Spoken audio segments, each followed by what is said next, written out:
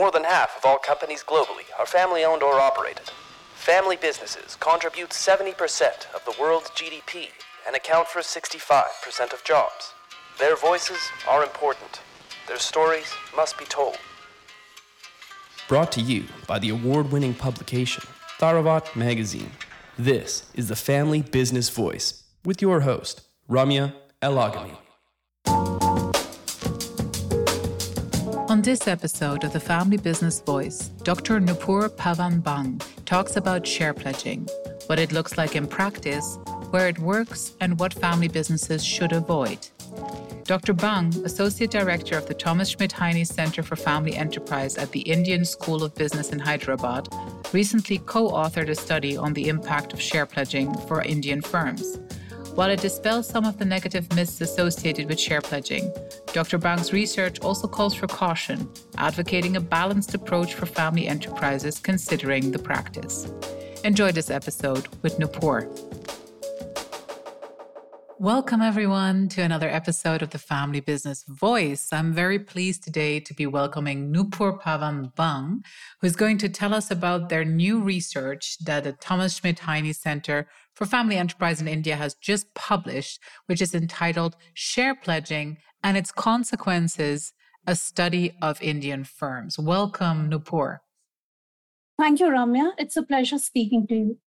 Nupur, we're going to dive straight in, but I think the most important thing, and here I'm taking a note from my academic friends, definitions are very important in academia, right? So everything should start with a definition. So could we begin with a concise definition of what share pledging actually is? And then could you tell us what made you focus your research efforts on share pledging at this particular moment in time? So pledging is pretty much like any other collateral. Pledging of shares is like keeping any other property on collateral to raise money. The only difference is that by virtue of being shares which are kept with the financial institutions as collateral, the value of the shares fluctuate because they are listed on the stock exchanges. In India, share pledging has been very popular for decades now amongst promoters. So promoters is basically a term which is very unique to India. It's basically the primary shareholders of a company, and they're often from the founding family. So as you would know that in India, the business landscape is pretty much dominated by family businesses, and the businesses are known or closely identified with their promoters. So what happened was that during COVID times, the share prices of many companies fell, which were external to the business of the company. It was a totally unforeseen circumstances. And because of which many of the financial institutions ended up selling the pledged shares in the market. We saw many high-profile companies promoters losing their shareholding. Despite these cases, the phenomenon remained very, very popular. This paradox, this anomaly, this paradox of negative popular perception, yet popularity of the phenomena, this piqued our interest in the topic, and we set on a journey to study various aspects of pledging. So consequences of pledging is just our first paper in the series, and you'll actually see many other papers coming in months to come. It's a fascinating topic and also a staggering number that you've mentioned there. So explain to us what this means in a global context. I mean, do we see this just in India? Do we see this in other countries and other markets? How big a phenomenon is this? Yes, Ramya, we do see it in countries like the United States, China, Taiwan, a few European nations as well. But, the impact is much more for nations where the promoter shareholding is quite concentrated, or the firms have concentrated shareholdings rather than diversified shareholdings. So it's a form of external financing, if I'm understanding this correctly. Absolutely a form of external financing as far as India is concerned, and it's a very popular tool. Interesting, right? So as you've mentioned, there's positive and negative cases, but just to contextualize your research a little bit more for our listeners, do you have some examples of where this practice went extremely poorly for the promoters and their families, where ownership was lost or cautionary tales, so to speak? There have been quite a few negative reactions of share pledging or negative consequences of share pledging, and losing control of the business is just one of them. But investor reaction to share pledging, as soon as the news of share pledging comes into the market, you see that share prices take a dip. And we did an event study to look at the investor reaction. It's quite negative, both in the short run as well as in the long run, because pledging kind of indicates that the firm is in trouble and the promoters themselves probably have no other means of raising capital. That's the reason they're pledging their shares, because shares are often considered the family silver, right? I mean, you really don't want to pledge your shares unless it is absolutely necessary. So very recently or last year, we had the case of Zee Entertainment, Mr. Subhash Chandra, who built this media giant. So Zee is actually one of the first private media companies in India, and it's a huge business group. So Mr. Subhash Chandra pledged most of the shares of his company to raise money for another group company. And of course, it's not just pledging alone. There are a lot of bad business decisions which are combined. Pledging just exaggerates or makes the impact worse. So last year, Mr. Chandra lost control of his companies. We have Jet Airways, the promoter. So it was one of the largest airlines in India, and the promoter lost control of his firm. So these are all headline stories. It comes as the headline in all the financial press. And that's the reason that it's looked at with a very, very negative connotation. So this almost sounds like a self-fulfilling prophecy. So if share pledging in and of itself already sends a negative message to the shareholders, does it immediately affect the market price when it takes effect there? How do people then do this strategically without falling into that trap, without it sending a negative communication to the market? Absolutely, Ramesh. So in fact, this is one of the reasons why we wanted to study this phenomena in such detail, that if it is so risky, why would it be so popular? People would not really be using it so much. So yes, the immediate reaction is negative. But in many of these companies, for example, we have the Apollo Hospitals Group in India.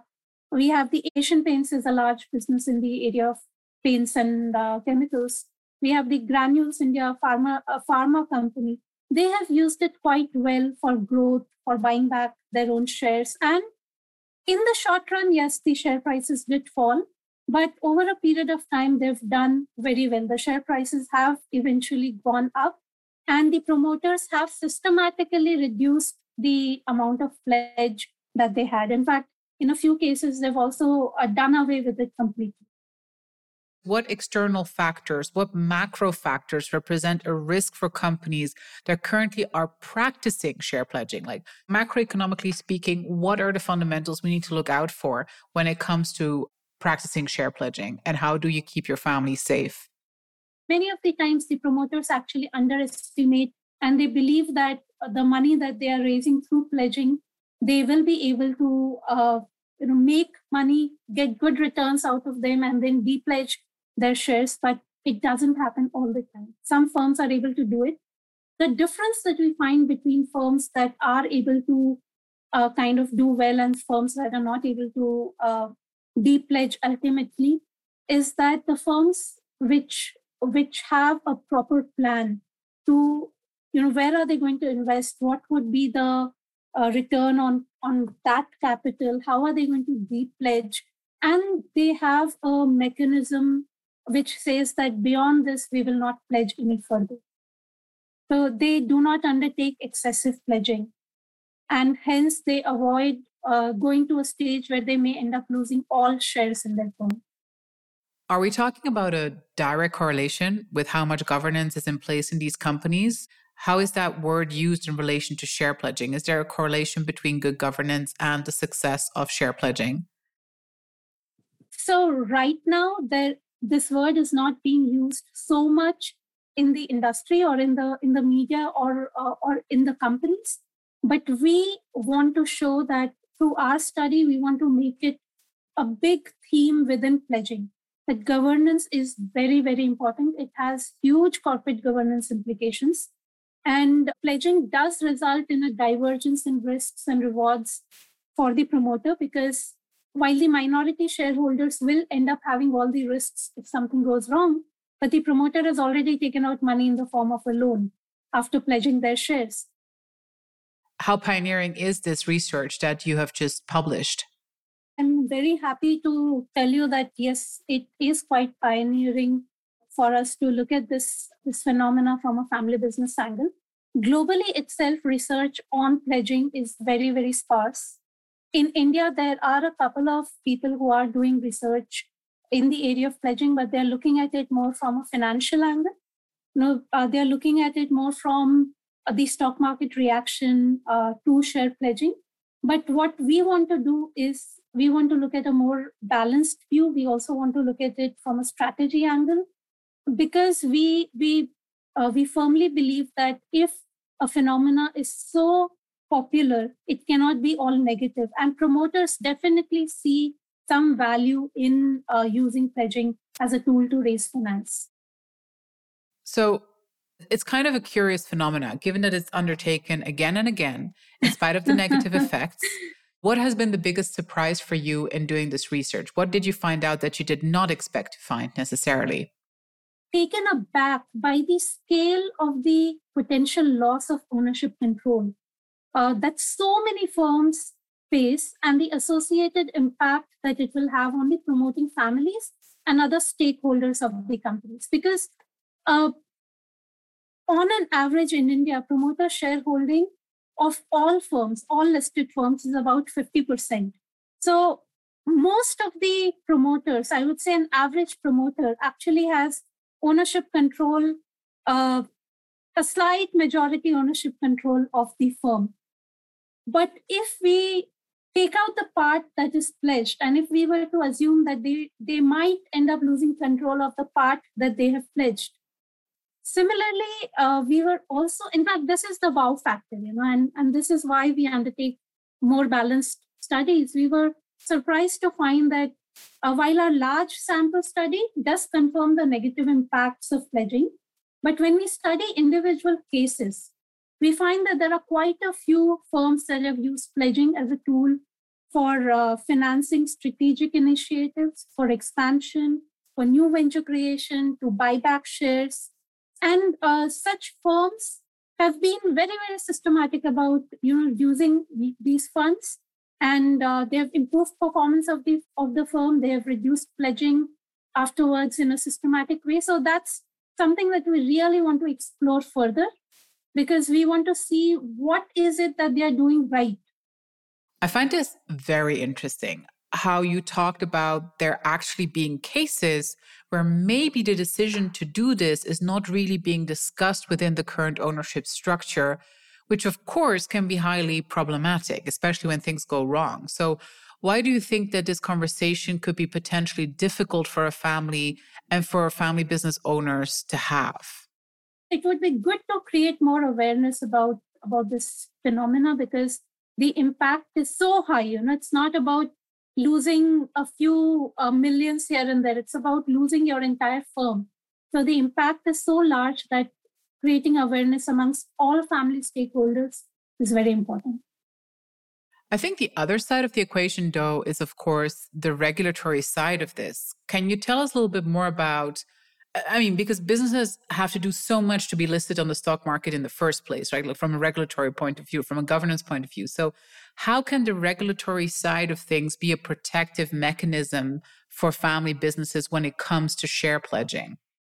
There have been ongoing disclosure requirements which are introduced by SEBI, which says that you must disclose the purpose for which you're pledging. Is it personal? Is it for another firm? Is it for the same firm?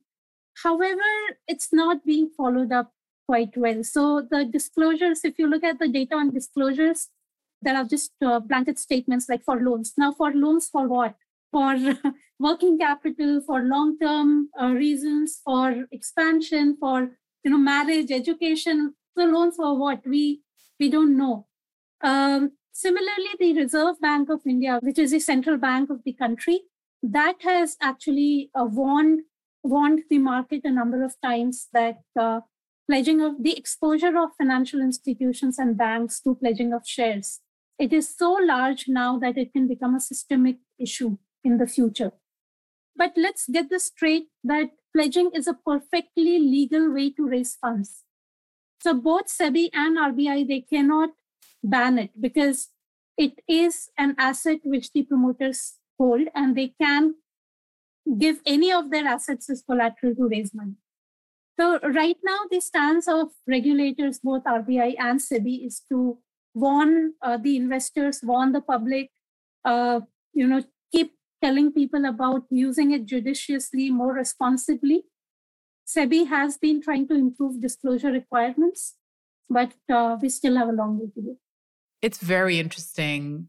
When you talk to a family who's about to practice share pledging, what are your key pieces of advice so that they can make a success out of this? Right. So my first thing would be, don't get into a pledging trap.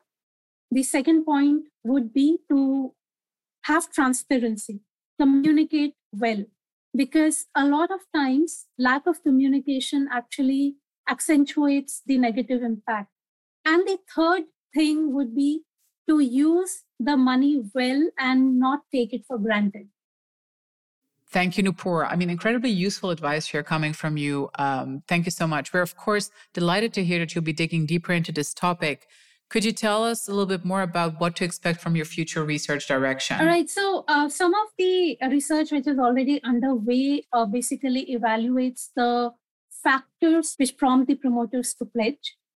So remember, they're different from consequences. So consequences is after they've pledged, and factors is before they are actually going in for pledging. We also want to look at the risks, rewards, and motivations of the promoters when pledging their shares, because as I mentioned some time back, that there is a divergence of risks and rewards for the promoters when they pledge their shares. And the purpose of pledge also has a big role. The motivation for pledging plays a big role in this divergence of risks and rewards. So we would like to evaluate the risks, rewards, and motivations of the promoters when pledging their shares.